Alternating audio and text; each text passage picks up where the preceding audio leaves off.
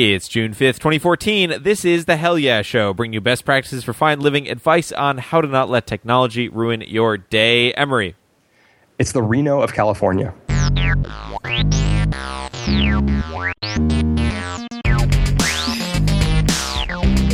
All right, welcome to the Hell Yeah Show.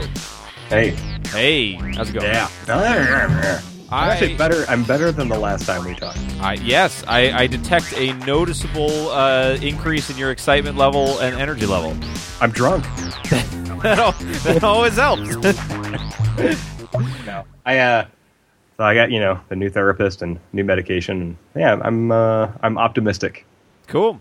Yeah. That's good. Yeah. You know what you say here in the United States? If you've got a problem a pill can't solve,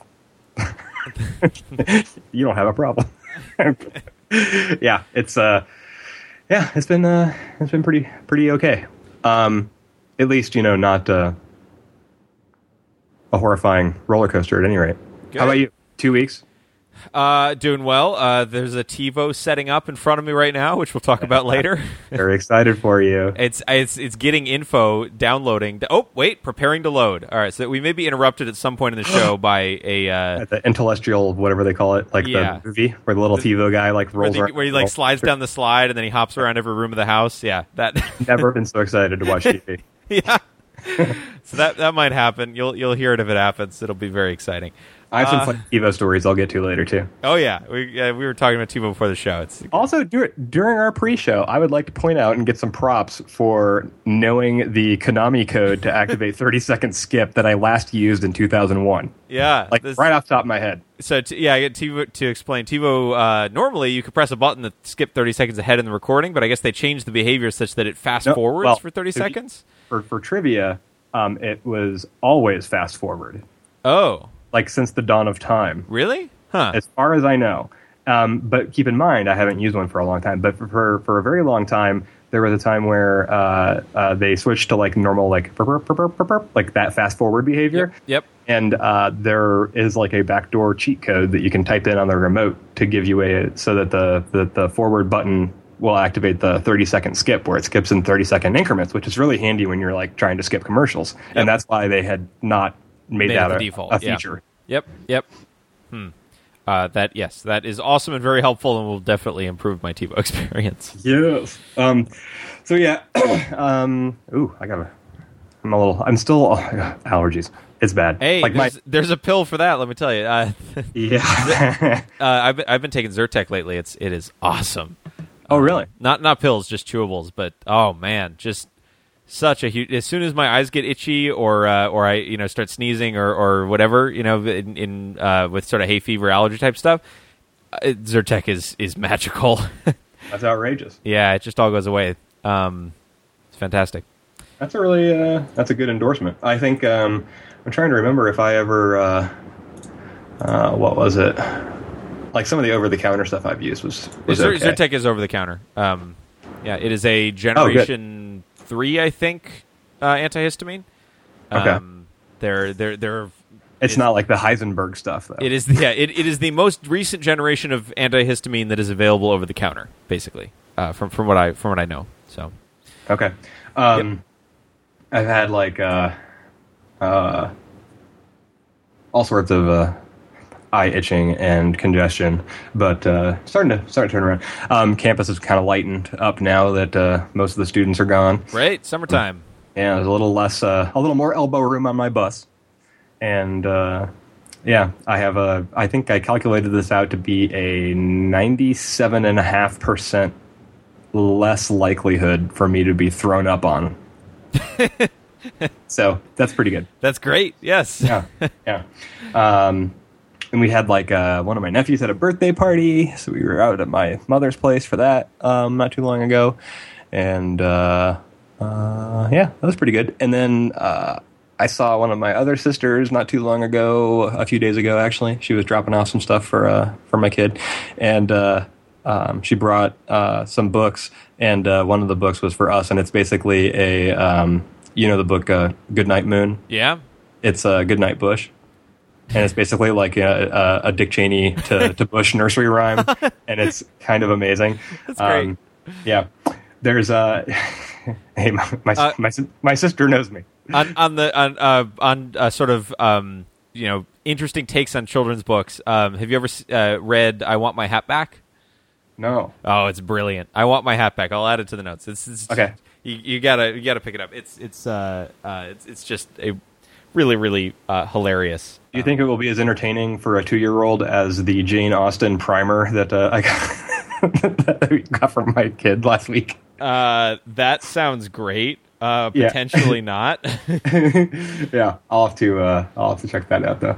And like I said earlier, some changes for me working on my stuff, and it amazes me that so like I've been in some sort of like treatment for my stuff since like 1999, and that's a really long time. Mm-hmm. And for the vast majority of that, there was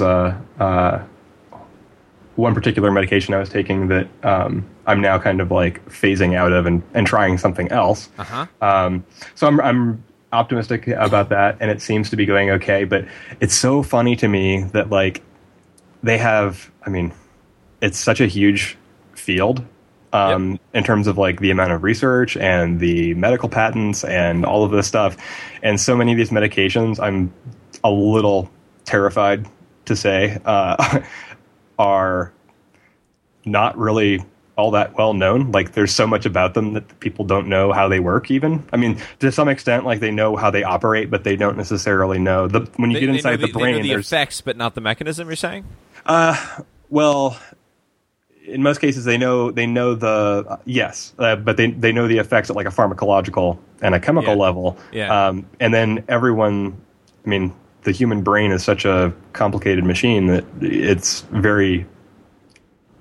you always have a pretty reasonable idea of what happens, but you don't know necessarily how everyone's brain is going to interpret that, if that makes any sense. So the class of medications that I kind of bat around on a little bit over the last large portion of my life fall into the SSRI category. So they're like kind of the newer medications for anxiety, panic, and depression. Uh-huh.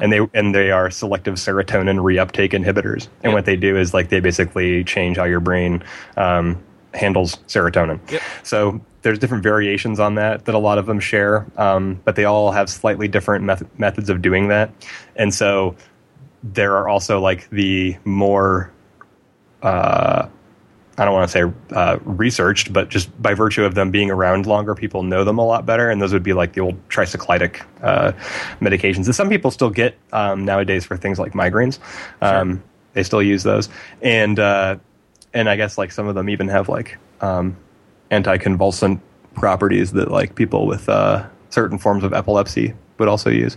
So, but anyways, because I'm kind of interested in this sort of thing anyways, like I've done about as much research as I think any layperson can, and I don't claim to be an expert by any stretch of the imagination, but there's definitely a lot of interesting things when you start getting into that sort of area of the body. So it's one thing to like have medication that like for your allergies that does stuff that's a little bit more predictable, right? And then you have like stuff inside your brain and all the neurotransmitters and synapses. It's just unbelievably complex and not entirely understandable by anyone. Yeah, exactly. And so much of it's like interpreted, right? Like, I mean, we constantly take in stimulus from all of our senses, and then our brain is like what's responsible for like figuring out what to do with it. Right. And it's if the observer is the observee, then it's going to be hard to be objective about anything. Yeah. There's that, and then there's also that's one of the complications. Like I didn't really realize that I was like on such a slump because, I mean, were it not for like a canary in a coal mine that had been observing this a little bit, it would have been really difficult for me to even suspect that this was going on because it's like the day-to-day stuff, like you're just kind of going through what you're doing and everything. And like, I knew that I wasn't feeling great, but I didn't have that perspective. Right. It was really difficult. So there's all sorts of stuff going on. And I always find medical research, especially when it comes to like psychiatric and psychotherapy to be just absolutely fascinating. Our mutual friend, Joy, was really close with Timothy Leary, and he was kind of like one of the pioneers of LSD, among other things. But and he wasn't like the inventor, but he's definitely like the face of that psychedelic. And similar to him, there's a guy named Alexander Shulgin, and he died either this week or last week. And he was in his late 80s, and he wrote several books, and he was kind of like a renegade pharmacist. But he was I think he taught at Berkeley for years and years, did a lot of research there too. But his claim to fame, he's kind of like the Timothy Leary of MDMA or ecstasy. And that's another medication where it's like you're starting to hear more and more, especially with like some of the medical marijuana legislation and people trying to get it reclassified. Sure. In various states, and there's kind of like this prohibition, not just on use, but which is the obvious one. But there's it's very difficult to do research on some of these medications, and a lot of them are and chemical compounds in general, and a lot of them are remarkably benign considering like how, let's say, how big they can be on a person. Like there's stuff like research for depression and anxiety, and then you have things like working with people that have severe autism spectrum disorders and people that are near death, dying patients, things like that. There are some things that really can have a really huge quality of life improvement for people that is made much simpler and easier through the use of these medications, and it's almost impossible to even research with them. And so just because of the legality of them, you mean? Yeah, like you can, I mean, if you wanted to study, so for example, and I'll use Leary's favorite as an example here. There's been a lot of testing in like the 60s and 70s, and I'm aware of one study in particular where they went into a prison. And they did some research with drug addicts and alcoholics and prisoners. And they found that psychotherapy on its own was, somewhat successful. Yeah. And then when they used LSD-assisted psychotherapy, they had a remarkable drop in recidivism. So people that left prison didn't come back. Huh. They had kind of like a new perspective. They got a new look on. They got a new outlook. Like they were substantially changed for the better by the experience, and part of that process was possible because of this type of psychotropic drug. Yeah. And that's the kind of breakthrough that people often need to completely change their life. Yep. And there are people that are really horribly off and live entire lives in despair and in constant state of fear. And I mean, it's really depressing to see like how some of the laws that were made in like the 50s and 60s when people were really just kind of in a complete panic and like didn't understand. It would be like, if someone said, well, I don't believe in climate change, so we're going to make it illegal to study the climate. I don't want to interrupt this serious discussion, but there is a animated TiVo walking across the street right now. Man. Oh, it's speaking of LSD.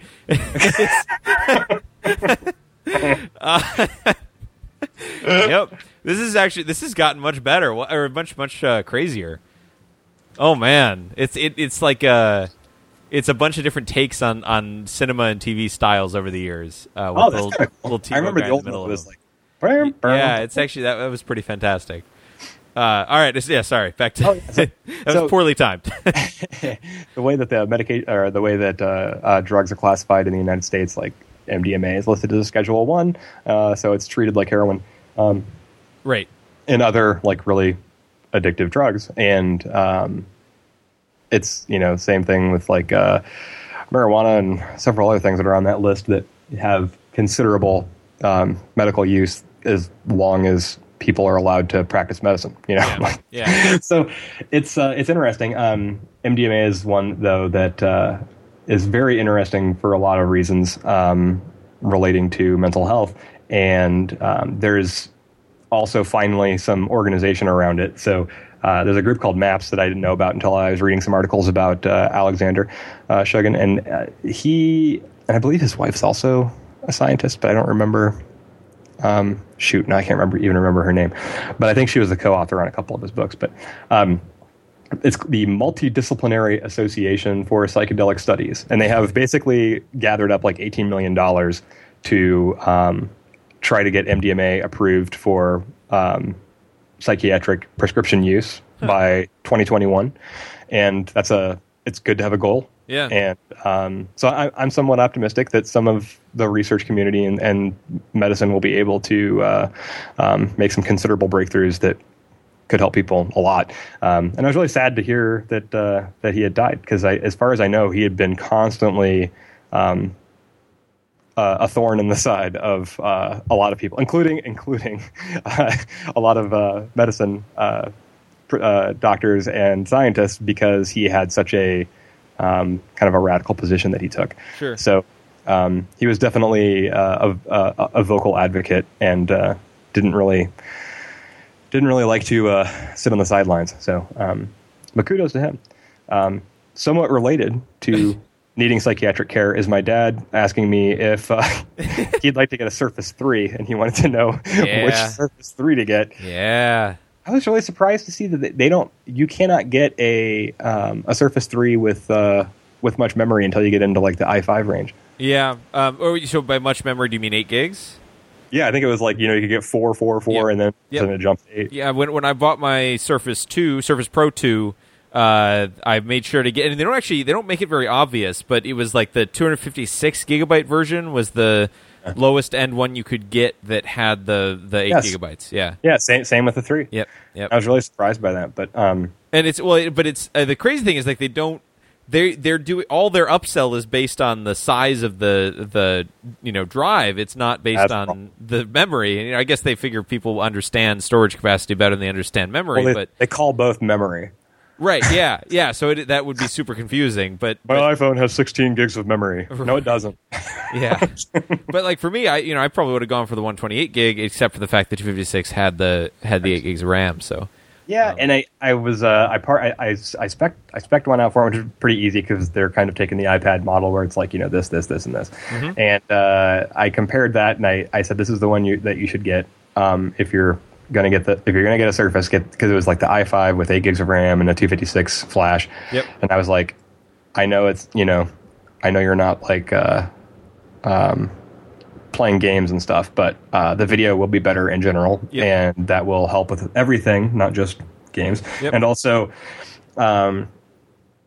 it'll just give him enough headroom on memory to run any software that he comes across. And he likes to have like a lot of news websites and things like that. But then I was thinking about the way that he typically uses computers. Like a lot of the stuff that he does is remote, so he has like some remote office stuff, and I can't remember if it's like, it might be based on Citrix or something, but they have some sort of thing that he uses for work, and that's all pretty much web-based anyways. And I'm thinking to myself, like, let me see if I can...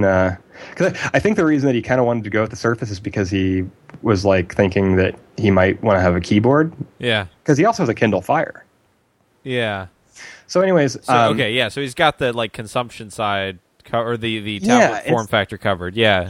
And so I'm thinking that he's of the opinion that if he goes with like the Surface, then that would kind of cover him for long-term computing stuff. And I was like, I kind of said, you've got an iPhone, and I think, based on what I see you doing with computers, when you're not like screaming that you have a virus, like I was like, have you considered getting a Mac? Because it was actually several $100s cheaper to go to like a MacBook Air 11-inch instead. And I'm like, they weigh about, the Surface is arguably, it's small, it's lighter, right?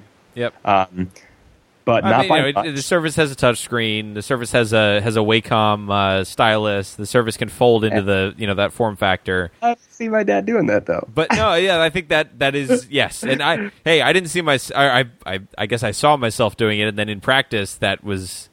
None of those experiences were great when I had the Surface. So I had an HP notebook with a touch display that like swiveled around for a while, and I loved it for about 3 months. Yeah, and I was like, "F this!" Like it was just the usefulness versus I couldn't handle it. I was like, "This is not helping me."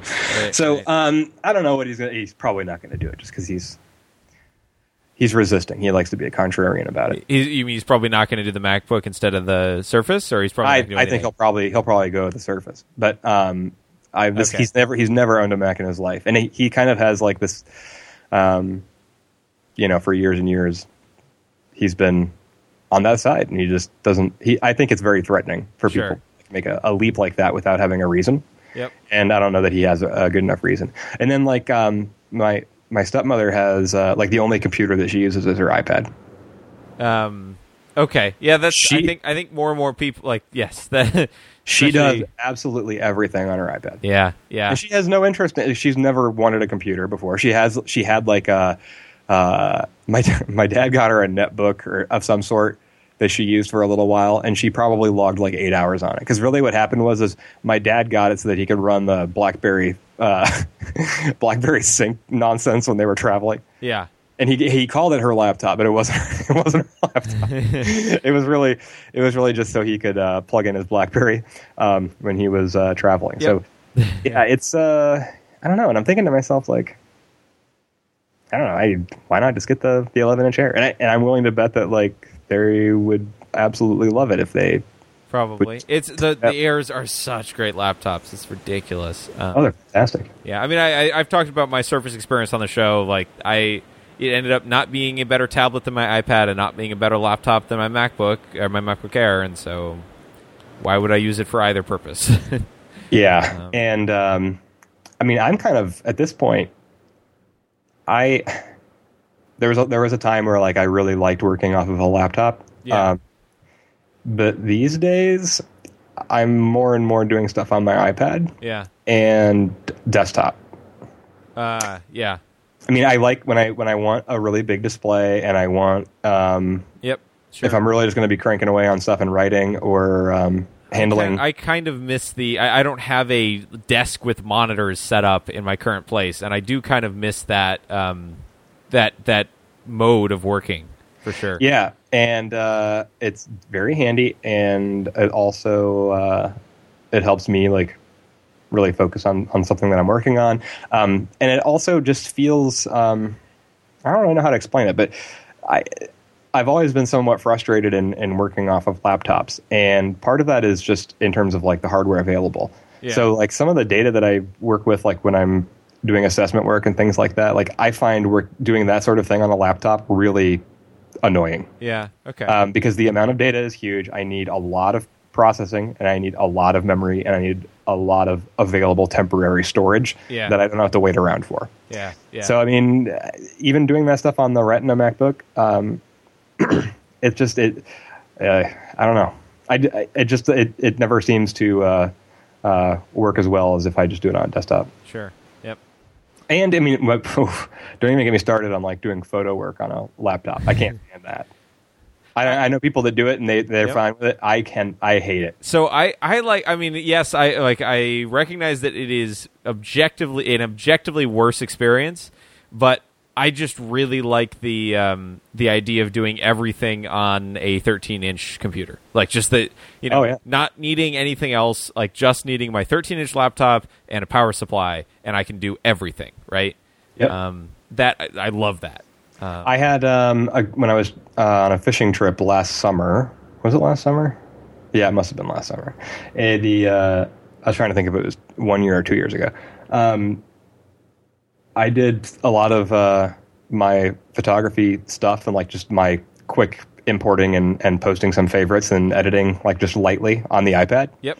And that actually worked really well. Yeah, I'd imagine. Yeah, sure. I mean, if you're doing a lot of work with JPEGs, it's a pretty straightforward workflow, and we'll get to some of the improvements that are coming for iOS 8 that make that even better. But I think my other update would be a few days ago I got a TV antenna from Amazon. It's an indoor HD antenna, and it was like $60, and it's powered, and it pulls in stations from a considerable distance, and I now get all the networks. In some cases, I got a couple of options.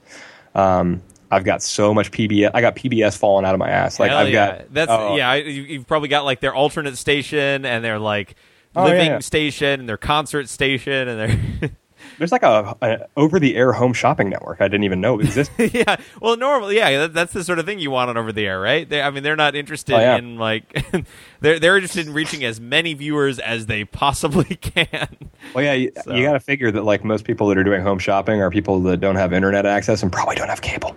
Right? Yeah. So, it's really nice. Like the picture over the air is so much nicer than I've ever had with any cable or satellite service, and the audio is phenomenal. Yep. I mean, well, there is more bandwidth available, right? So, they don't have to compress it as much, and it ends up being a much nicer picture. Yeah, and it's unencrypted, so it's really easy to handle and work with. Yep. So I'm really interested to talk to you about TiVo later because there's a guy in my office that recently put an antenna in his house and picked up a TiVo and has been really loving it. Because nowadays you can get them with like multiple tuners. So I was telling Liz the other night, I was like, you realize that we can buy a TiVo now that could be recording live TV on all 4 networks and letting us watch something else at the same time. Yes, and she was like, oh, yeah. So and she likes. I mean, she's kind of like a TV hoarder, but she studies a lot of stuff about television. So she likes having a lot of shows that she checks in on from time to time. And she's the kind of person that hates to miss things. So it's something that I'm kind of batting around in the back of my mind. So, and she's going to be gone for a few days, and then she's gone for a week. That's the time to buy, man. I was thinking about it. Now, I think, while you were out, there's she's got a thing in Florida this weekend. It's like a board meeting, and then she's got like a workshop she's doing in New Hampshire in a couple weeks. So yeah, I've got a lot of father-daughter time coming. All right. And but the antenna's pretty great. It's like the Amazon Basics one, and it's powered, and it has like a little USB thing. And the Amazon Basics makes an antenna? Yeah, it's actually pretty nice. It's flat. Awesome. And I got it just kind of like stuck to the wall in the corner right now, just as a test. Yep. And I'm probably going to like try to find a. I don't know if I want it to be where it's at right now, but it's good to know that I can have it because I had an indoor antenna before that I had really spotty results with. Like sometimes it worked and sometimes it didn't, and it was somewhat directional, so it was kind of difficult to. I always had to like remember like if I want to watch channel 12, I got to turn it over here. Yeah. So there was kind of a little bit of that, and but yeah, I think. This one's nice, and it's. I mean, you can like roll it up. It's that flat, like it's really flippy. Nice. So I'll figure out what I'm going to do with that. But too long I didn't read. Got an antenna. It's pretty good, and it's $60. Cool. And that's like the beefy one. There's less expensive options that they make, and other people make too, obviously. But I wanted one that was had a certain rating, so I could get from a neighboring city also. Oh yeah, nice. Yeah, I do own an over-the-air antenna. But it was purchased with very short notice because I needed to watch the Olympics. This was 2 Olympics ago, but but it's solid. Nothing wrong with it. It's a Turk antenna. Yeah, I've had a couple of Turks. I had one when I lived in DC. It was great. I had no problems with it. And then when I lived in Rhode Island, it was terrible because I was like in a really hilly area and. Also, a lot of like really old houses with like probably just a metric crap ton of lead paint. I don't know. It was just it got really bad. Like even the Wi-Fi in that house was pretty rough. So, but yeah, this one definitely was money well spent. Cool. All right. Well, tell me about Stockton. I've got a lot of exciting things. Starting with Stockton, California. Here are some facts. Okay. Stockton, California is the 13th largest city in California. Get out of here. Which, that's not, that seems kind of reasonable. Stockton, California is the 64th largest city in the United States. Really? Yes. Wow. Can you believe that? Sure. I mean, California's huge. In 2012, Stockton was the... Are you getting these from like StocktonFacts.com? I'm getting these from Wikipedia. Okay. In 2012, Stockton was the 10th most dangerous city in the U.S. Wow. Like based on number of homicides or violent crime in general. I think there were 70 plus homicides in the city of Stockton in 2012. Well, I thought murder was legal there. Is that why they have so many? That might actually be why. Yeah, yeah. That would explain things for sure. It's like California's Reno. Yeah. So Why were you in Stockton? I was in Stockton for a couple reasons. One, to see the beautiful city. Two, to maybe see a murder. Yes, it's the only place you can do it in California. Well, no. Oh, you got Compton. Yeah, that's true. Okay, sorry. One of two places. Two, to see a minor league ball game. Hey, I just did one of those myself. I forgot to put that in my notes. Nice. The Stockton Ports. We saw the Cedar Rapids Kernels, Sweet. as in kernel of corn, not like a military rank. Yes, that's good. I really like the vibe at a minor league ball game. Okay. It's very, or at least I don't. The ones that this is actually the it may have been one before. This is this is the first one I've been doing in a while, and just like very laid back, not a lot of people there. Not too crowded. Just nice. And like quiet too, which is also nice. So Yeah. No cheering, no clapping. yeah, right. Just No waves. just people getting drunk. Yeah. Just quietly drinking themselves to oblivion. Exactly. Respectfully. Yes. Like civilized adults. And then the other reason to go to Stockton, this is also on my list, this is the next thing on my list, is McDonald's is piloting Come on. their new self-seasoned fries in 3 locations in California, one of which is Stockton, California. Why do you like fast food so much? I don't consume fast food on a regular basis, but what I When do, I do. but I do. But what I'm saying is no.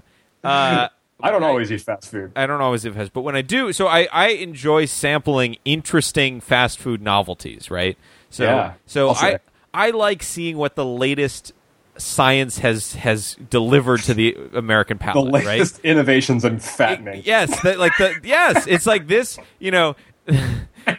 this product has been probably worked on by hundreds of people, right? To produce like The most addictive properties. exactly like the ideal, most like marketable, appeasing food product they can produce, right? Yeah, for as little money, for literally as little money Yes. as absolutely possible. Yep. But of course, they probably invested millions in R&D, and they've, have like a bunch of people. They've created the thing, right? Yeah. And so I just enjoy That's sampling. a lot of intellectual property to make something that's essentially as healthy as cigarettes. Right. Yeah. So like I just enjoy on a limited, not ideally not excessive basis. I enjoy sampling the latest that fast food has to offer because I find it fascinating. Right. Okay. So along those lines, Yeah, please. McDonald's in select cities is now letting you season your own fries. Like, they have salt shakers at most locations. No, they give you a flavor packet. Oh, God. This is like a ramen packet? And a bag. It's kind of like that, yeah. And a bag. And you pour the fries into a separate bag. And then you pour the flavor packet into the bag as well. You close the bag, you shake it, and then you have self-seasoned fries. Is this because there's people that are demanding a higher minimum wage? Are they trying to fire everyone and replace them with robots and then you would shake up their own fries? No, they're making customers shake their own fries, right? Exactly. Yeah. Yeah, because they want to be able to get rid of everyone behind the counter. Exactly. Yeah. It's going to be like an automat from the 1960s. Yes. It's going to be a vending machine, and then you can shake your own fries. Okay. So Sounds amazing. it sounds great, right? Yeah, it's a great idea. Almost as innovative as the make your own pizza place that opened underneath my office that I've never seen anyone in. Because who wants to make their own pizza, right? Yeah. Exactly. Oh God, that place is terrible. It's also called Pizza Bros, which makes no sense to me. Nice. Yeah. If you're gonna capitalize on some sort of Italian theme, you better call it Super Pizza Bros. So anyway, Stockton, California, there are about 1.5 square blocks of Stockton that are nice, and the rest of the city is not nice. Is there an Apple store there? I don't think so. Sounds like a BS town. Yeah. Yeah, it's an interesting place. Tell me I'm wrong. There's one of their biggest landmark is the historic Bob Hope Theater, which was created completely independently of Bob Hope. Okay. But it seemed to be a happening place in that when we walked by the front of it, Remember to spay and neuter your pets. There was a gentleman and a woman in the alcove area, that, where you normally line up to enter the theater, which was otherwise empty and the theater was closed. And one of them exclaimed something along the lines of, "We're partying, man," and had a needle with him. So, so this is wow. You're hanging out with the junkies of Stockton. Exactly. This is at the historic Bob Hope Theater.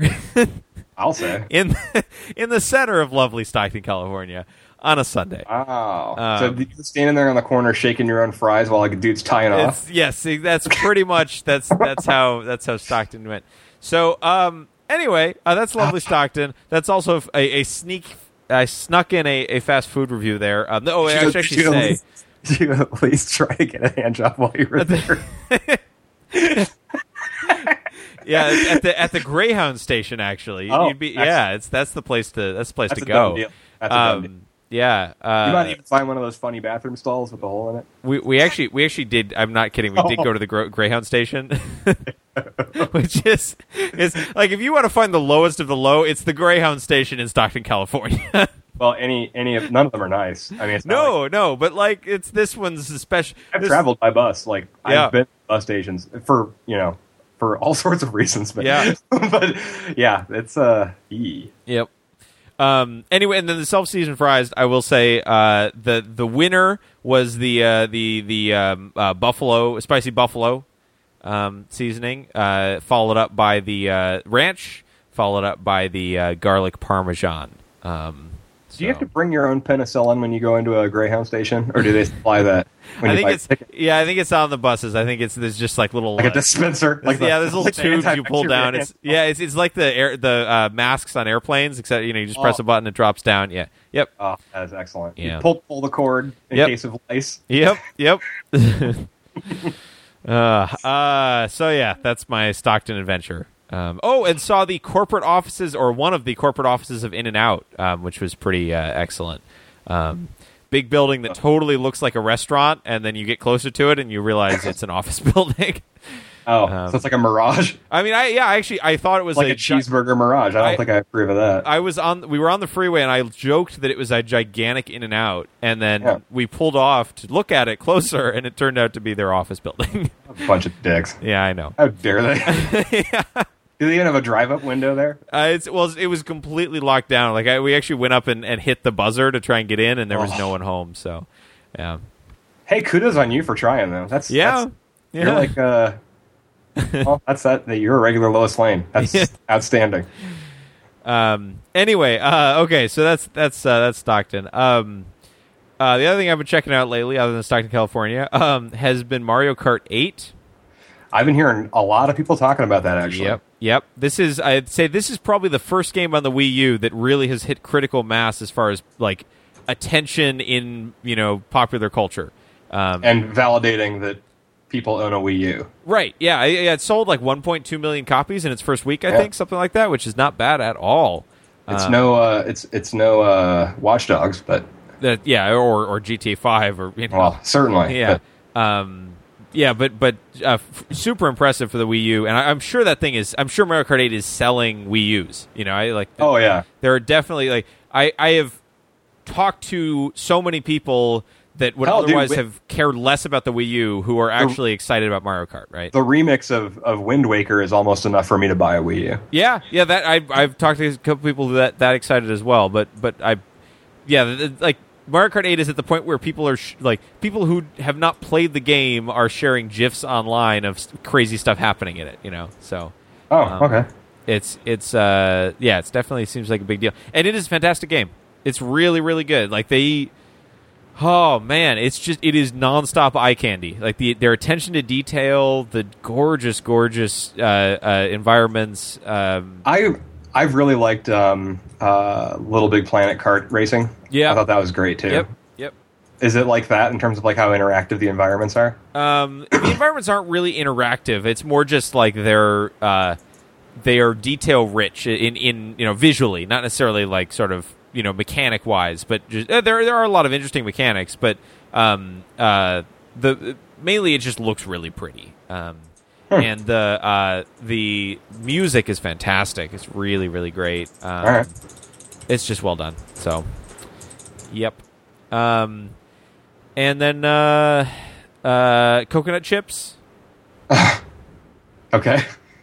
There's a company called Dang. Well, okay. I was wondering because in the show notes it just says Dang coconut chips, and I was thinking about Boomhauer. Coconut chips. All I could think of was Boomhauer on King of the Hill, like dang old coconut chips. Dang old coconut chips. Yeah. Dang old coconut chips. No, so there's a company called Dang that makes coconut chips, and they're really good.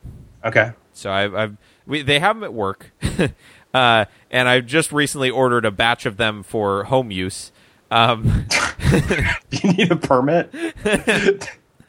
They're just that good for home use. Yeah. And so without a prescription, over the counter, they just showed up at my door. It was amazing. Yeah, they're really great. Really, did you have to use Bitcoin to buy? Yeah. They're really great. They very minimal ingredients list. It's basically coconuts, toasted coconuts, a little bit of sugar, and something, and one other thing, but and salt, I think. And they're delicious. Just really, really, really wonderful. So totally recommended. Yeah. Oh, okay. Twitter notifications. Non sequitur, but. Yeah. You mentioned this last week. Yeah. So I was going to talk about this last show. We ran out of time. So here's the deal. So if you have the Twitter app installed on your phone, and you haven't suppressed notifications from it at all, it is likely that you've started getting a few different new types of notification. Okay. Does this apply to what devices are you talking about? This is I only know it from the iOS Twitter app, but I'm guessing this is the same on Android as well. So there are a few new notification types. One is the app will notify you, like full on home screen toast notify you. If multiple people you follow start following someone else within a short enough time frame, right? Okay. So it'll say person X and person Y just followed person Z, right? Okay. The other type of notification it will surface, again, home screen notification, is if multiple people you are following just retweeted the same tweet. Okay. And then finally, the other one it will be if a certain type of person you're following, like a news organization, most commonly. Oh, so not by race. Yeah. Exactly. Well, sort of news organizations, Yeah. Okay. That's a good point. So if a news organization type feed that you're following on Twitter, if they post a sort of breaking news, super important tweet, it will surface that. And you can turn those off specifically. The other two, it's unclear exactly. You can turn them off, but it's a little more nebulous. I use Twitterific for iOS, and I don't. Yeah, you will not get these on any third-party client. Yeah. Yeah, this sounds like a really annoying thing. Well, so here's the deal, right? So I initially thought this was very annoying and made every effort to turn it off.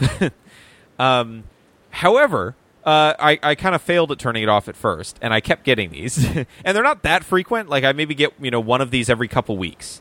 And I have found them surprisingly useful. Huh. So let me give you 3 examples of when I've found these useful. Please. So one is 2 people I was following started following someone else. That someone else had just recently been I forget who exactly it was, but it was someone who had left Google to join some other company I think it was I forget who it was. It was someone who left Google to join Twitter, I think, to be head of VP of product for Twitter or something. Anyway, to be it was someone that I knew of that had just left and joined Twitter, and it was this big deal, right? Okay. And I heard about it first because instantly as soon as the news broke because of because 2 people that I followed started following this person, right? Other examples, the point where PAX badges were available this year, there was a tweet that went out that said PAX badges are now available, and that was retweeted by a couple people that I follow. PAX is Pan Arcade Expo. Yep. So the Seattle packs, the best packs, and that unfortunately I didn't take my phone out in time to see it to get tickets before they were sold out because they sold out in 2 hours. Man. Yeah, I know. But that was a super useful thing that I really appreciated getting a notification about. And then the last one was, I think, so my other example is also PAX related in that panels open, and so there's a tweet based on that multiple people retweeted. And there's one other that I forget. But anyway, my point is these could easily be super annoying, and I was totally ready to find any way I could to stop them from happening. But actually, they seem to be relatively somewhat relevant and useful, right? Twitter seems to be pretty conservative about sending these out, or about whatever their algorithm is for choosing when one of these happens seems to be pretty conservative.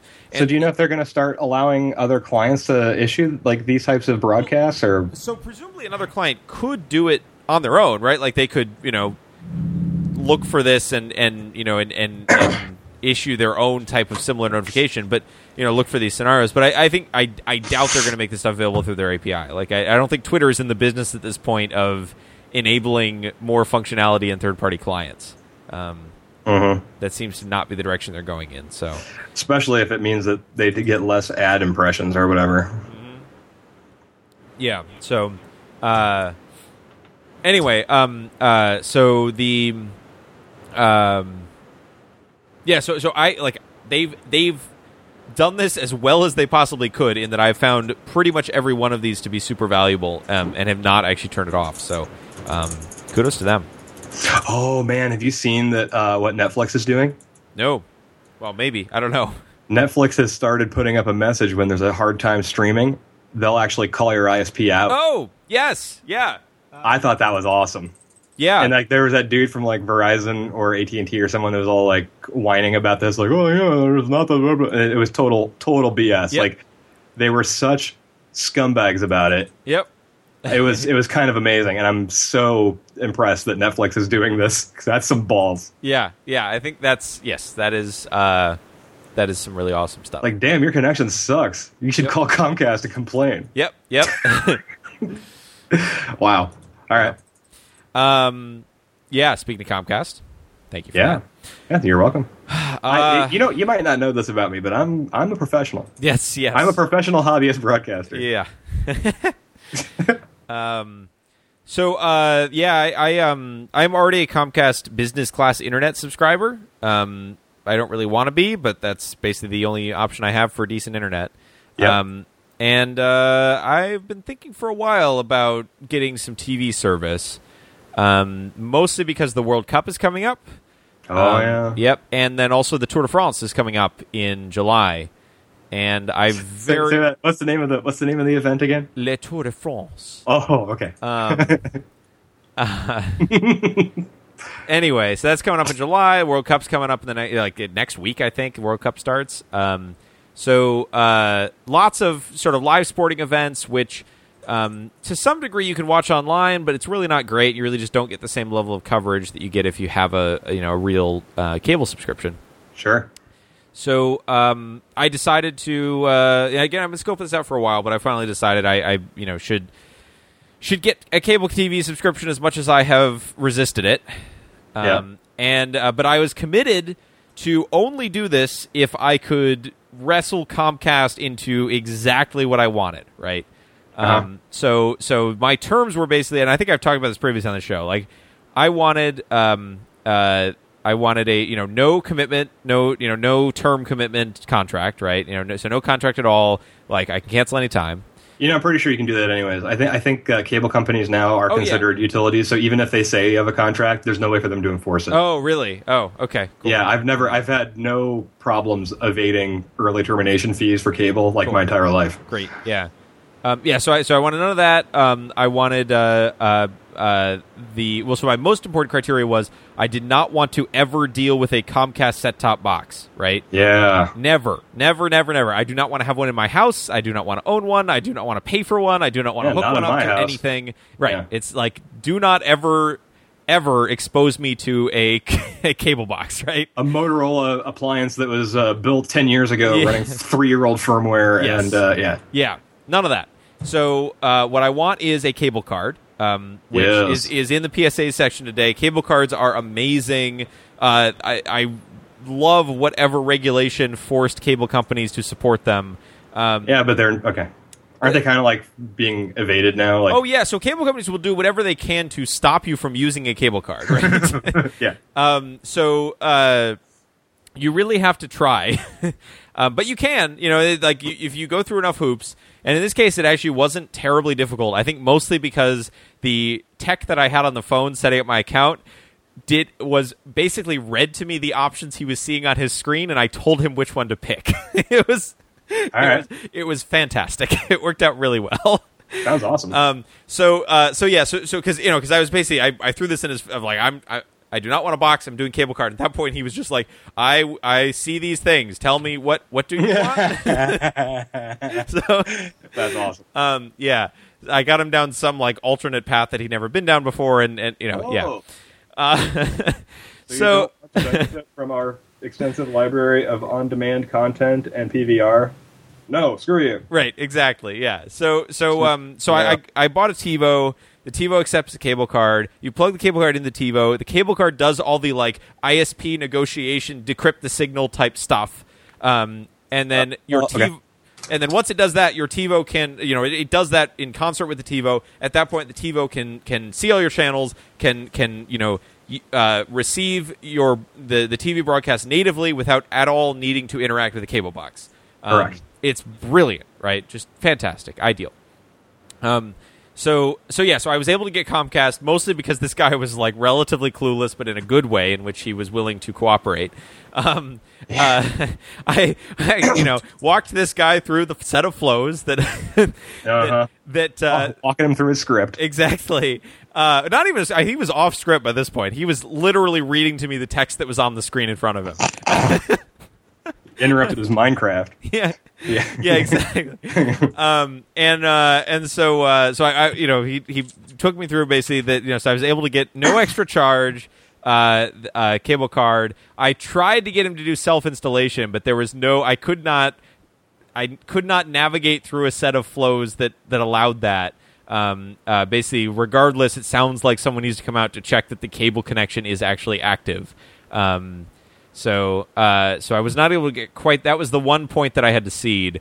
But for the most part, like everything else, I was able to. They are not going to send me a bill. I was able to set up the account online. Like they're not going to send me a paper bill. Like I was able to enter payment information online. Like all that stuff. It's that's. I am. It took a decent amount of effort on my part, but somehow I was able to get most of the important conditions that I was looking for out of a Comcast cable subscription. So, yeah. So that's they're coming out tomorrow or Saturday to actually. I mean, the guy's going to come out, see that I have a cable active because I have internet from them, and presumably plug my cable card in or watch me plug my cable card in once he hands it to me, and then go away. Okay. That's what we're hoping for. That's the plan. That's the plan. We'll see how this goes. So, and then so this kind of dovetails with our one PSA today. The one thing that I want to throw in here is if you are not using cable card, if you have cable and you are using your cable provider's set-top box, you are doing it wrong. Well, there's a lot of people that just they don't want to fuss with anything else. They don't want to deal with another subscription. So I mean, like the TiVo is kind of intimidating for people when they are first hearing about it. It's true, yeah. So I just recently bought a TiVo, right? It as we were talking about before the show, it's an expensive thing. Like you're going to pay probably around $300 or $400 for the TiVo itself, maybe more. And then the subscription is going to be a little more than $100 a year, or $15 a month, or about like $400 or $500 for a lifetime subscription. So it's not cheap. It costs a lot to get away from your cable box. But the benefits are huge. The benefits are massive. Have you seen? I mean, like, have you even looked at like CTivo yet? No. What's that? So the letter C, TIVO. There is a project on GitHub, and they also have some binaries for it. But it's based on some older code from another project that is kind of deprecated and out of date now. But basically, it lets you transfer and re-encode things off of your TiVo and automatically puts them on your iPad for you. Oh, nice. So that will not be an issue. I got the Romeo. Okay. This actually like extracts it from the TiVo though, so you can archive it forever. And it also is good. I don't think takes all the commercials out. That is good. Yes. So I got the Romeo Plus, which presumably, and I haven't tested anything yet because I just set it up, but presumably I should be able to watch live or recorded anything on an iPad or iPhone through their app. So I am the CTivo is actually like the reason that I'm considering going down this route because really? Oh yeah, having that level of ownership over your TV programming is pretty awesome. Yeah, and it's definitely it definitely appeals to me. There's a lot of things that it does. I mean, it'll even like populate the metadata on the files from like TVDB and stuff like that. So it'll have like the full program information. Yep. It has a lot of different options for encoding video. You can access remote TiVos. There's all sorts of really cool stuff you can do with it, and it works with like OS notifications and things like that. So you can even get like, hey, I just finished recording blah and re-encoded it and shoved it onto your NAS and encoded it and put it in your iTunes library for you. Awesome. That sounds great. Yeah, it's really slick. And that's one of the things that I sent an office mate to go check out. So he was like way into it because he'd used like some of the older stuff from years and years ago. Like I had, It was all like really weird shell scripts that had to like, you had to like basically log into the TiVo remotely and then pull stuff off and all that. And then you had like these huge giant MPEG-2 files, and it's a lot easier now. Cool. So yeah, it's pretty awesome actually. Yeah, well, I will report back on my Comcast and TiVo experience once things actually get hooked up.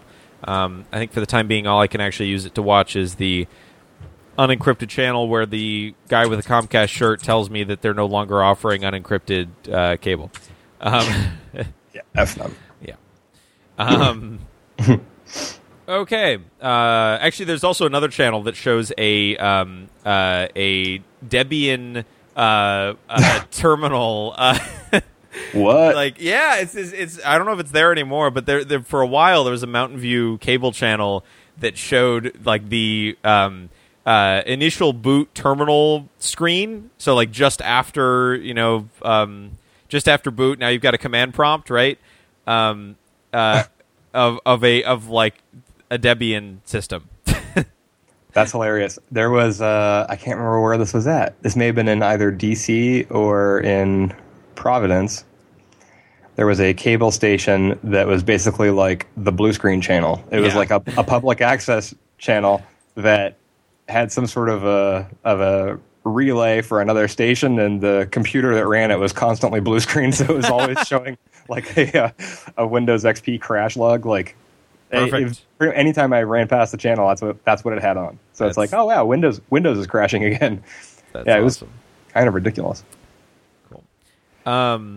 All right, so we would normally be out of time, but I think we are planning to run a little long today because WWDC happened.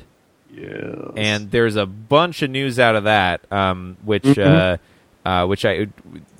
let's get to it. Let's. So the Apple Worldwide Developer Conference is where software developers will get some roadmap information from Apple, and it's kind of a big deal because Apple definitely has very regimented schedules for when they publicize this sort of information.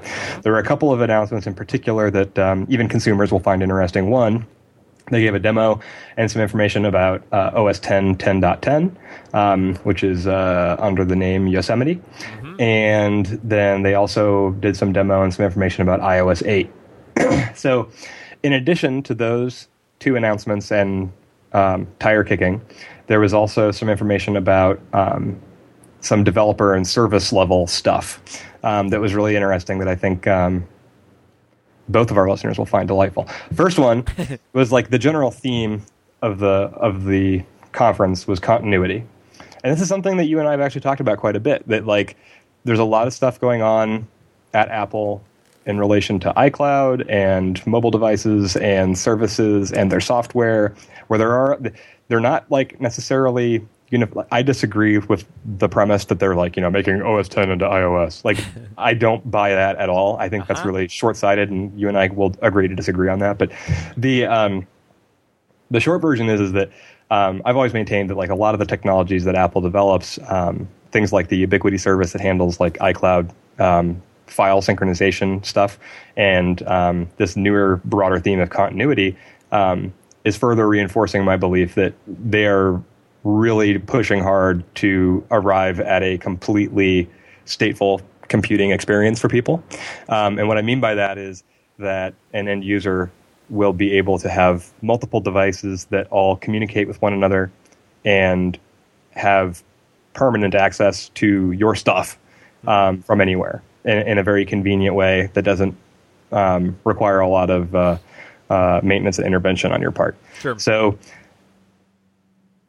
one of the ways that, and this kind of comes back to like this other computing model that people that are, some of the more grizzly neckbeards among us will recognize as like this dawn of the internet 80s and early 90s thing, right? Where like so much of like our computing took place on remote machines. And these days, like people say, well, you're doing something in the cloud. So you have like Google Docs or Office Online, things like that. And there's a lot of people that are like, well, I don't control this and now it's in the cloud and blah, blah, blah. But then there's also like the fact is like there were always remote systems that were responsible for stuff. And it's kind of like this shift occurred where as personal computers got more affordable and less expensive in general in terms of overhead and maintenance and support, more and more computers were involved.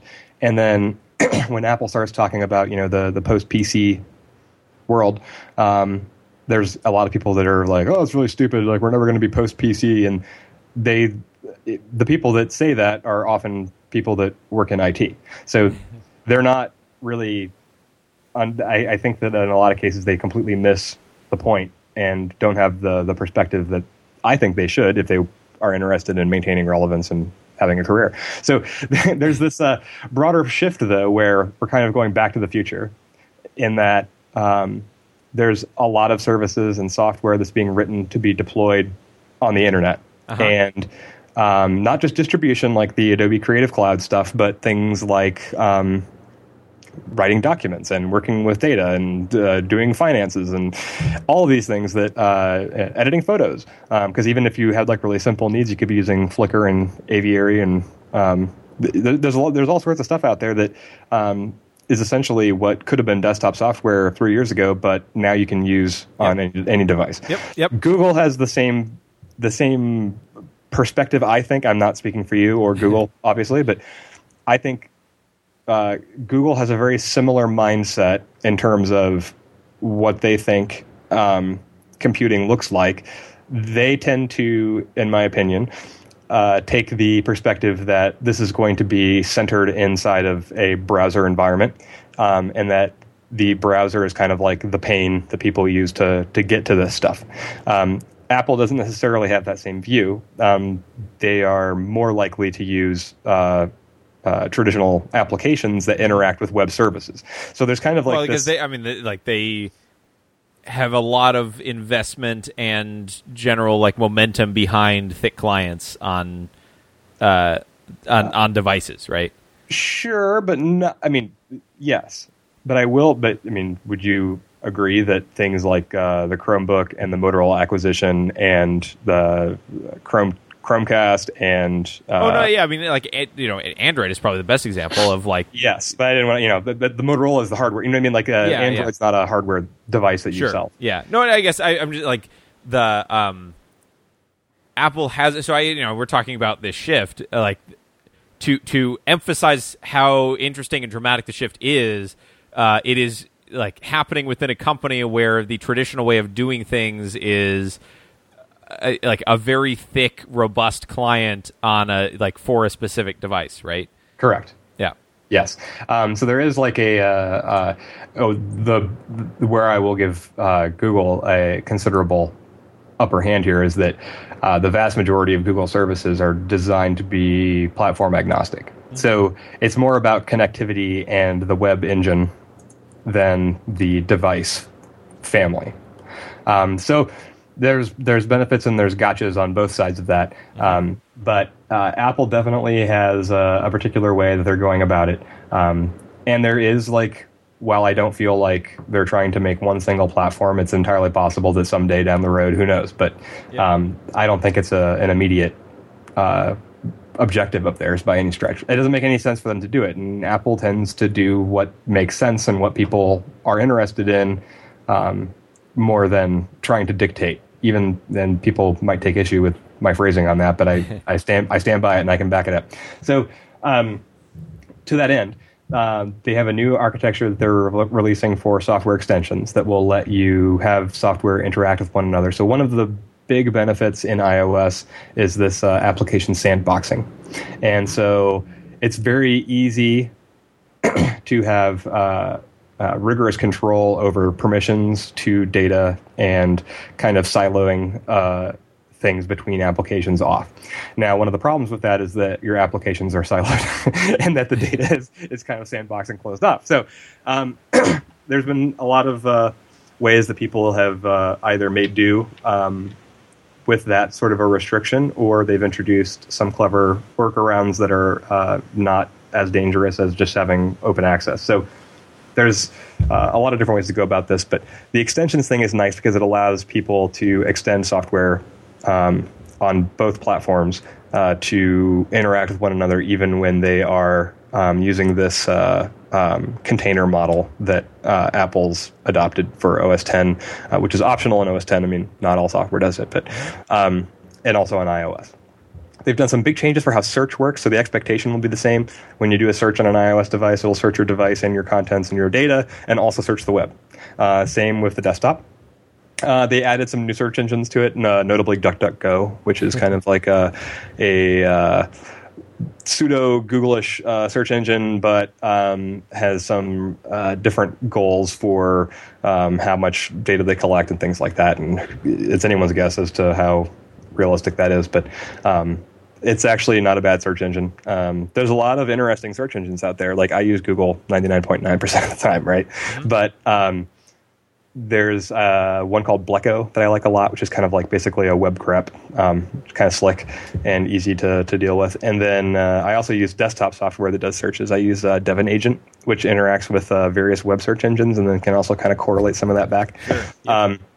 So there's some really cool stuff going on with search on both platforms. But there's a lot of really interesting stuff happening with iOS 8. They also released there's a whole bunch of new services for iCloud. So if you're a software developer and you don't want to run infrastructure, and most people don't, and that's one of the big things like Google App Engine offers on the Android side is like this nice way to deploy services and applications. Mm-hmm. That's a big advantage for them. And there's also been a longstanding issue with things like email clients for iOS, where if you want to be able to do somewhat real-time notifications and status and updates for things like email, you need to give some sort of access to a service provider, and then they have your username and your password or your OAuth. They basically act as an intermediary for you using your credentials, and then they're suddenly putting themselves in a situation where, like, if something happens to their service or they get a compromise or they have an incident, then all of a sudden all of their customer data is also in trouble, and et cetera, et cetera. So there's a lot of people that are reluctant to do that because it's hard to do right, especially for smaller developers. And that's certainly a big deal. And not a lot of people that are, 1 and 2 person operations that write somewhat specialized boutique software that is really great also want to have an IT staff that's responsible for an enterprise cloud service, Yep. So that's a big win for them. They also have a new programming language called Swift, kind of out of scope for this show, but suffice to say the developers in the audience were very excited. There's a lot of things about it that everyone seemed to be really enthusiastic about. So it will facilitate easier development and also perhaps change the way that some of the computing models that are still in use today are implemented. So that's always interesting. There is in iOS 8, things to look for. We're going to see some new health information. So there's like some, if you are the kind of person that really likes to keep track of sleep and exercise and diet and things like that, there's a whole new place for that. It's kind of like Passbook, but it allows services and applications to interact with it. However, it also allows them to do so in a very controlled way. So Apple really likes to allow very little information about users to get to service providers. Yep. And that's something that I've always loved about them. So for all the, locked into ecosystem and whatever complaints that people have, and Apple has all this data, and I can, Apple doesn't want they have whatever data you give them, but Apple has constantly demonstrated a commitment to not being responsible for it and not having anything to do with it if they can avoid it. Yep. So even though they have all of this data, presumably about people, like they don't want to be the stewards of that data. It's your information. They want to make sure that there's a reliable way for you to interact with it and use it and have it, but they don't, they don't really have an interest in pulling and trolling through your stuff. So that's one thing I've always liked about them. And there's so many things like I'm really interested in some of like the mood tracking stuff, right? So like I was looking at some of the apps out there for this, and so many of them require you to set up an account with this other thing. And then if you, God help you, if you click that privacy policy, like there are so many red flags that go off for me when I'm like, if I'm supposed to be keeping track of like my mental health and my mood, I don't know that two guys in a basement are LLC are the people that I trust with it, considering that they sell it to third parties. We will sell your data in aggregate to other parties for research and I'm like, oh, come on. Like, so it's my understanding that people that want to interact with the iOS health services stuff are going to have to kind of do so within the confines that Apple dictates, which are going to be far more restrictive than I think that people would do on their own. So I'm happy about that. It will require software updates for people that want to interact with it, and I hope that they do, especially like on the sleep stuff. Like I've got a bunch of apps for sleeping, and I got one for napping, and I got all sorts of information about my sleep habits, and I would love to have all of that stuff get aggregated in a more useful way for me, because otherwise the way I'm doing it now involves spreadsheets. But you were going to say something before I steamrolled. Well, I was just going to say, so is there any part of this that is sort of that is usable without a fitness device, or is there any part of this that like depends upon the iPhone itself, or is this all sort of aggregating fitness device data? So there is device data.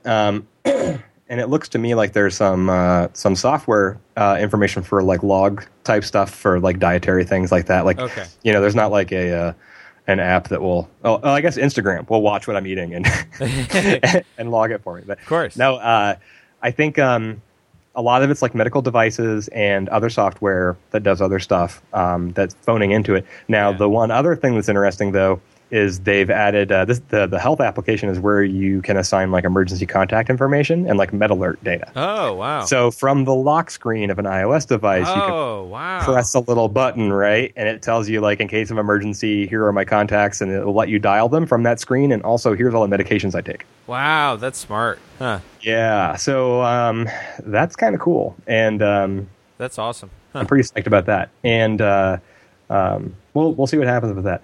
There's also some new stuff for like home automation. That's HomeKit. HomeKit looks really cool. I'm a little skeptical of it though, because a lot of the infrastructure equipment and software out there is really bad. Yeah. And really not safe. At some point I looked into some Philips Hue light bulbs, and those are expensive. Well, first of all, they're expensive. Second, it just seemed like none of the software side of it is really ready, and like seems like there are some issues with it. So a lot of that stuff. It's a lot of these home automation devices are designed at companies where they are not used to designing nice, software. Yeah. And or just, sort of nice products in general, right? They're used to like designing mass-produced, light bulbs or security systems or whatever, like. Yeah, but a lot of the stuff, like, they use like really antiquated protocols that are not safe. They're insecure. Like the devices themselves that do some of this stuff are just terrible when it comes to that. Like HVAC systems in particular, SCADA, like our entire power grid is running like on,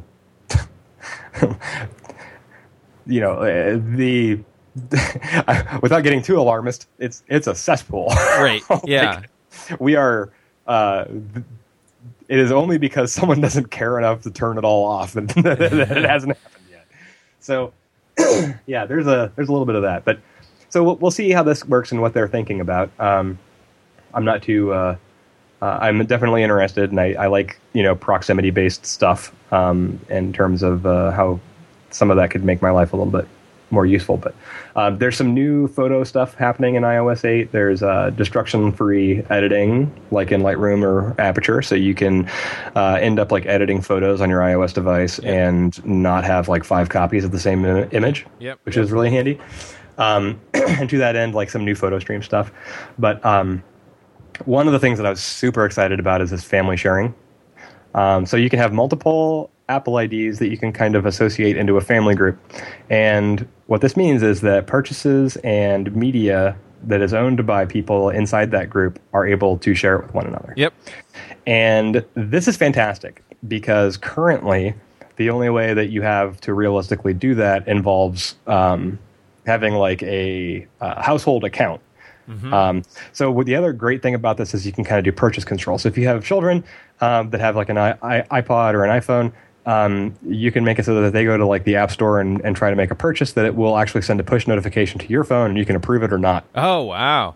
So in real time, you'll get a little pop-up that says like, so-and-so wants to install this and it's $199, approve it or not, and you can do whatever you want. Nice. And then, because right now, we're in a situation where I have like all of the household software for iOS and for OS X app stores, I have going to one account. So one Apple ID that's shared. And then Liz and I, and also Prudence, in violation of the Apple ID user agreement that says that she is 13 years old, we have all of our purchases go to that ID. And there's some caveats to that because, we'll get into that another time.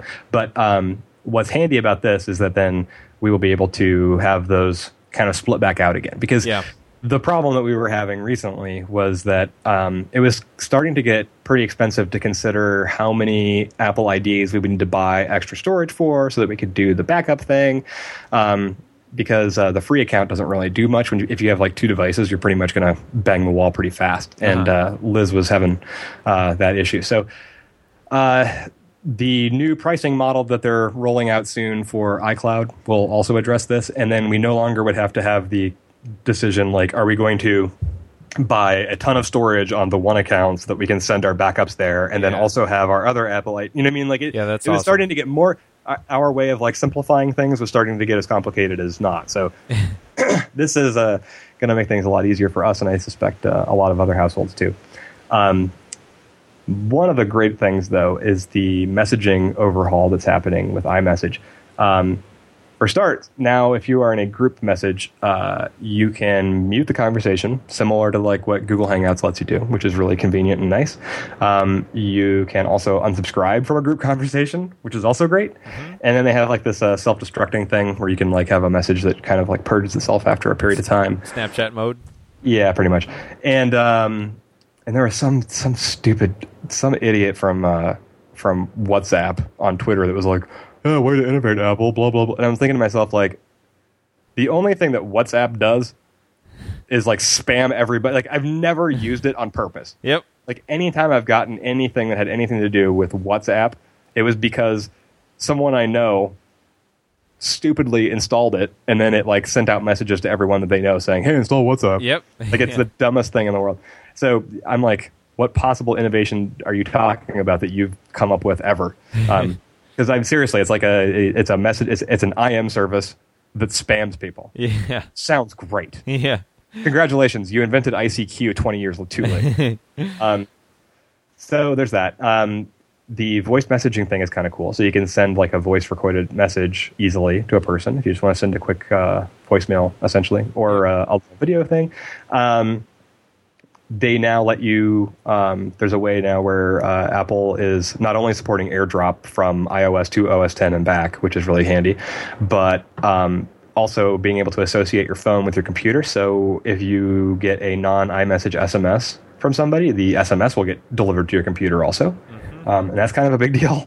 That's going to be really clever, really, really great. And that's like why I miss your text messages sometimes, because my phone's like in my bag because I just use iMessage on my computer all day for the most part. Right. Yeah. Really easy location sharing. A really nice way to like browse media from a conversation. So if people are trading photos back and forth from a group chat, you can very easily like get a survey of all of that.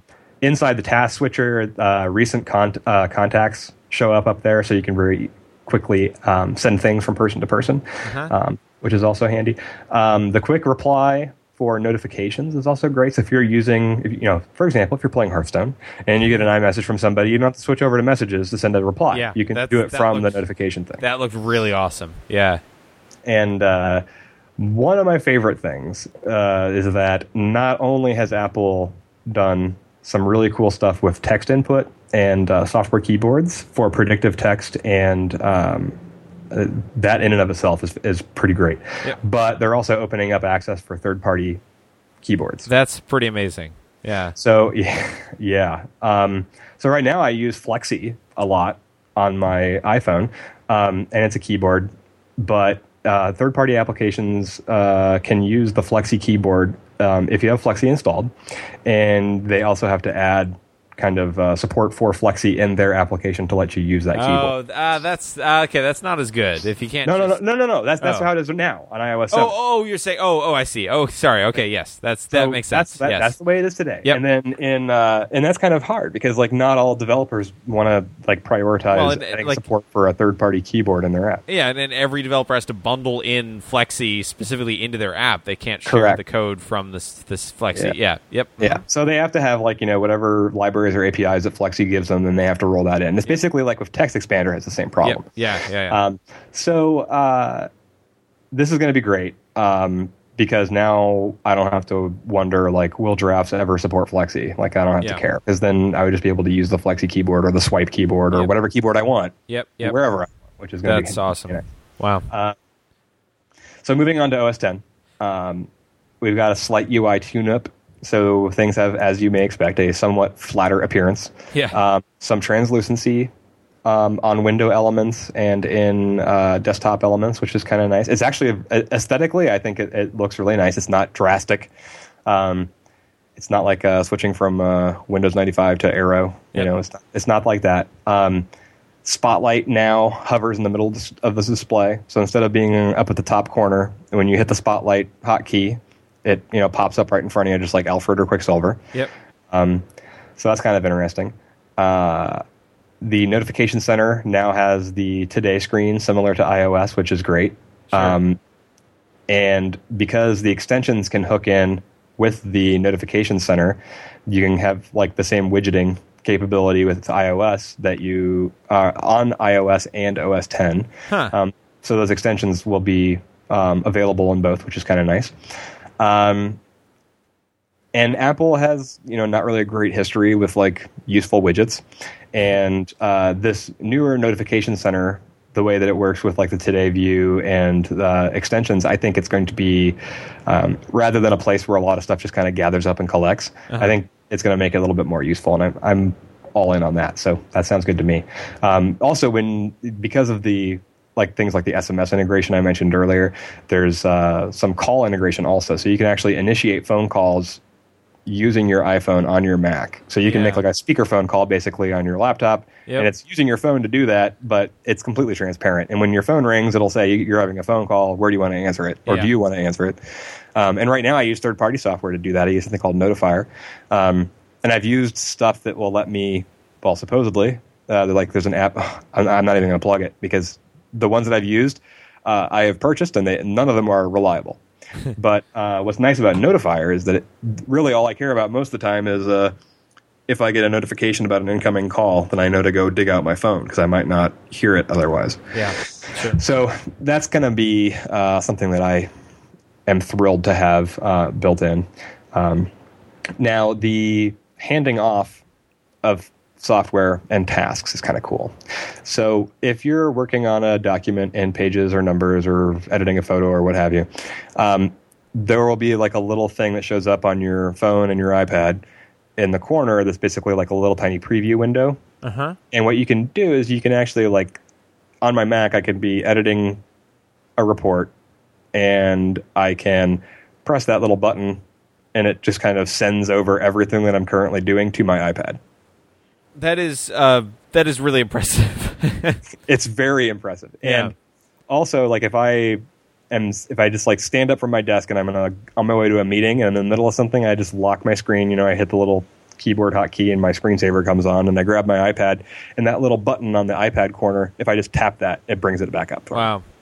So obviously, it's, we'll see how people like it. I think it is absolutely magical. Like, because even if you're like working on an email, if you're editing a message and you're writing a draft of an email and then you're like, oh crap, because this happens to me all the time where I'm in the middle of like crafting a message and then I realize I got to catch my bus. So I got to like immediately run out of the building with my hair on fire in a bag. And this actually is great because I can be in the middle of doing that and then my phone and my iPad also just with one little wave and a flick on the screen, and that comes back up. And now, email might not be the best example because, if you have like a draft of the message saved, you could theoretically go digging through your folder and find the draft and open it back, then edit it and send it. But what's nice about this is that you don't have to go through any of that. Like, it's actually what you were doing on your computer is also what you're doing on your device. And that's kind of awesome. So that kind of ties back to this whole idea of ubiquitous computing and that continuity between devices. And I think they're getting closer and closer and closer every single time. And I like that. The other thing that I think people are going to like is iCloud Drive. So having a web cloud storage service for your data that is not completely containered and siloed off. I don't know how that's going to work and how that's going to be implemented and what it's going to look like. It's essentially going to be like using Google Drive or Dropbox, as far as I can tell. But I'm not sure about the particulars in terms of, can you share the data between applications without having to use an extension? Do you have to use a share sheet? Like, I don't think so, but I don't know that. So didn't I see? Isn't there also something in iOS 8 around third-party file system providers? Like basically that other. Like Dropbox do a Dropbox cloud storage. Well, that's through extensions. So you can actually, Dropbox, for example, could write a extension for iOS and OS 10 that would actually present that as a storage service to all software on that device. Cool. Okay. Yeah. So that's pretty slick. So then, but then, like, is iCloud Drive at that level, or is it at like some deeper system level? I have no idea. Okay. Yeah. Well, we'll find out. Yep. I suspect that they are. Essentially, what I think they're going to be doing with this is providing a more familiar metaphor and way to interact with documents and files that people understand. Because right now, if you use, it is so convoluted and weird that like getting a document onto an iOS device, it's and we're somewhat technical people, and you went to Stanford, and it's difficult. Like it's a very frustrating experience for people, and I think the idea of the folder is something that people more readily understand. So I think this is going to be an interesting transition for them. I don't know if they're planning on doing both or one or the other or what. I like the model that the iCloud thing provides because when you have cases where you have a good example is MindNode. It's a mind mapping application for like brainstorming sessions and collecting thoughts about stuff. Yep. They have an iOS version of the app. They have an OS 10 version of the app. If you use iCloud for storage, it is the most amazing thing in the world because as you're editing, and just like with Pages and Numbers and Keynote, if you're editing the document, you can actually see it in real time, get updated on your mobile device because of that. Yep. and that's really, really cool. And the problem is that then if you want to also open that in another application, it has to, rummage through wherever it is, because essentially when you're saving things to iCloud, you're saving things into a container that is basically a hidden directory on your computer, and those directories are then they don't exist associated with like real file systems. I mean, they do, but they don't. They're completely obfuscated and abstracted from, and with reason. It's not for no reason, but then you also have this sandbox seatbelt permissions model that the software that uses that has to go through to get it. So I think this will simplify things not only for developers but also for users. Yeah, and I think that will go a long way to reducing some of the friction that people have about iCloud. Sure. So I'm happy about that. Cool. All right. Well, that was a good roundup. Lots of exciting stuff. No new hardware. No, announced. I mean, I guess WWDC is it's developer conference obviously, and more sort of software oriented. But so was there one more thing? Stupid. No. That was all Steve. That was okay. All right. That's people that were complaining, like people commented on that and said, "Whoa, one more thing, come on." Yeah. I'm like, that was never anybody else. That was always Steve. Yeah. Nobody else ever did that. Yeah. And I don't think Tim's going to pick it up. Sure, yeah, because it'd be kind of a hokey thing for him to, yeah. Not only would it be hokey, but I think they would view it as a really disrespectful, tacky thing to do. Sure, yeah. It's just like if Tim Cook walked out wearing a turtleneck. Yeah, right. Yeah. That would also. Hey, I hear his shirt was untucked this time. That may be. It's I was listening to the stream more than watching. Okay, yeah, apparently a big step. I think I saw several comments around like a more relaxed Tim Cook is on stage today. He was stoned. Yeah. Yeah, who knows? Yeah, I think it's definitely an interesting time for them, and I want my new iPad Mini though. I want. I don't want to. I mean, my current. I'm thinking Mini about just doing it anyway. Yeah, I know. My current Mini's feeling a little slow, and obviously the Retina display would be nice, but I just have this feeling the new one's on the horizon, so I don't want to upgrade quite yet, but yeah, it's a tough life. It really is. So I'm told. Yeah. All right. Well, very good. That's wow. We ended just about an hour 30 exact. So sweet. Your bonus half hour of the Hell Yeah Show. That's right. This week. Don't expect it every time. No. Ideally, we try to keep it to the hour mark, just to keep it nice and convenient and reliable for you folks. But hope. But this was special circumstances. Yeah. WWDC. So. Good. Well, that will do it for this episode of the Hell Yeah Show.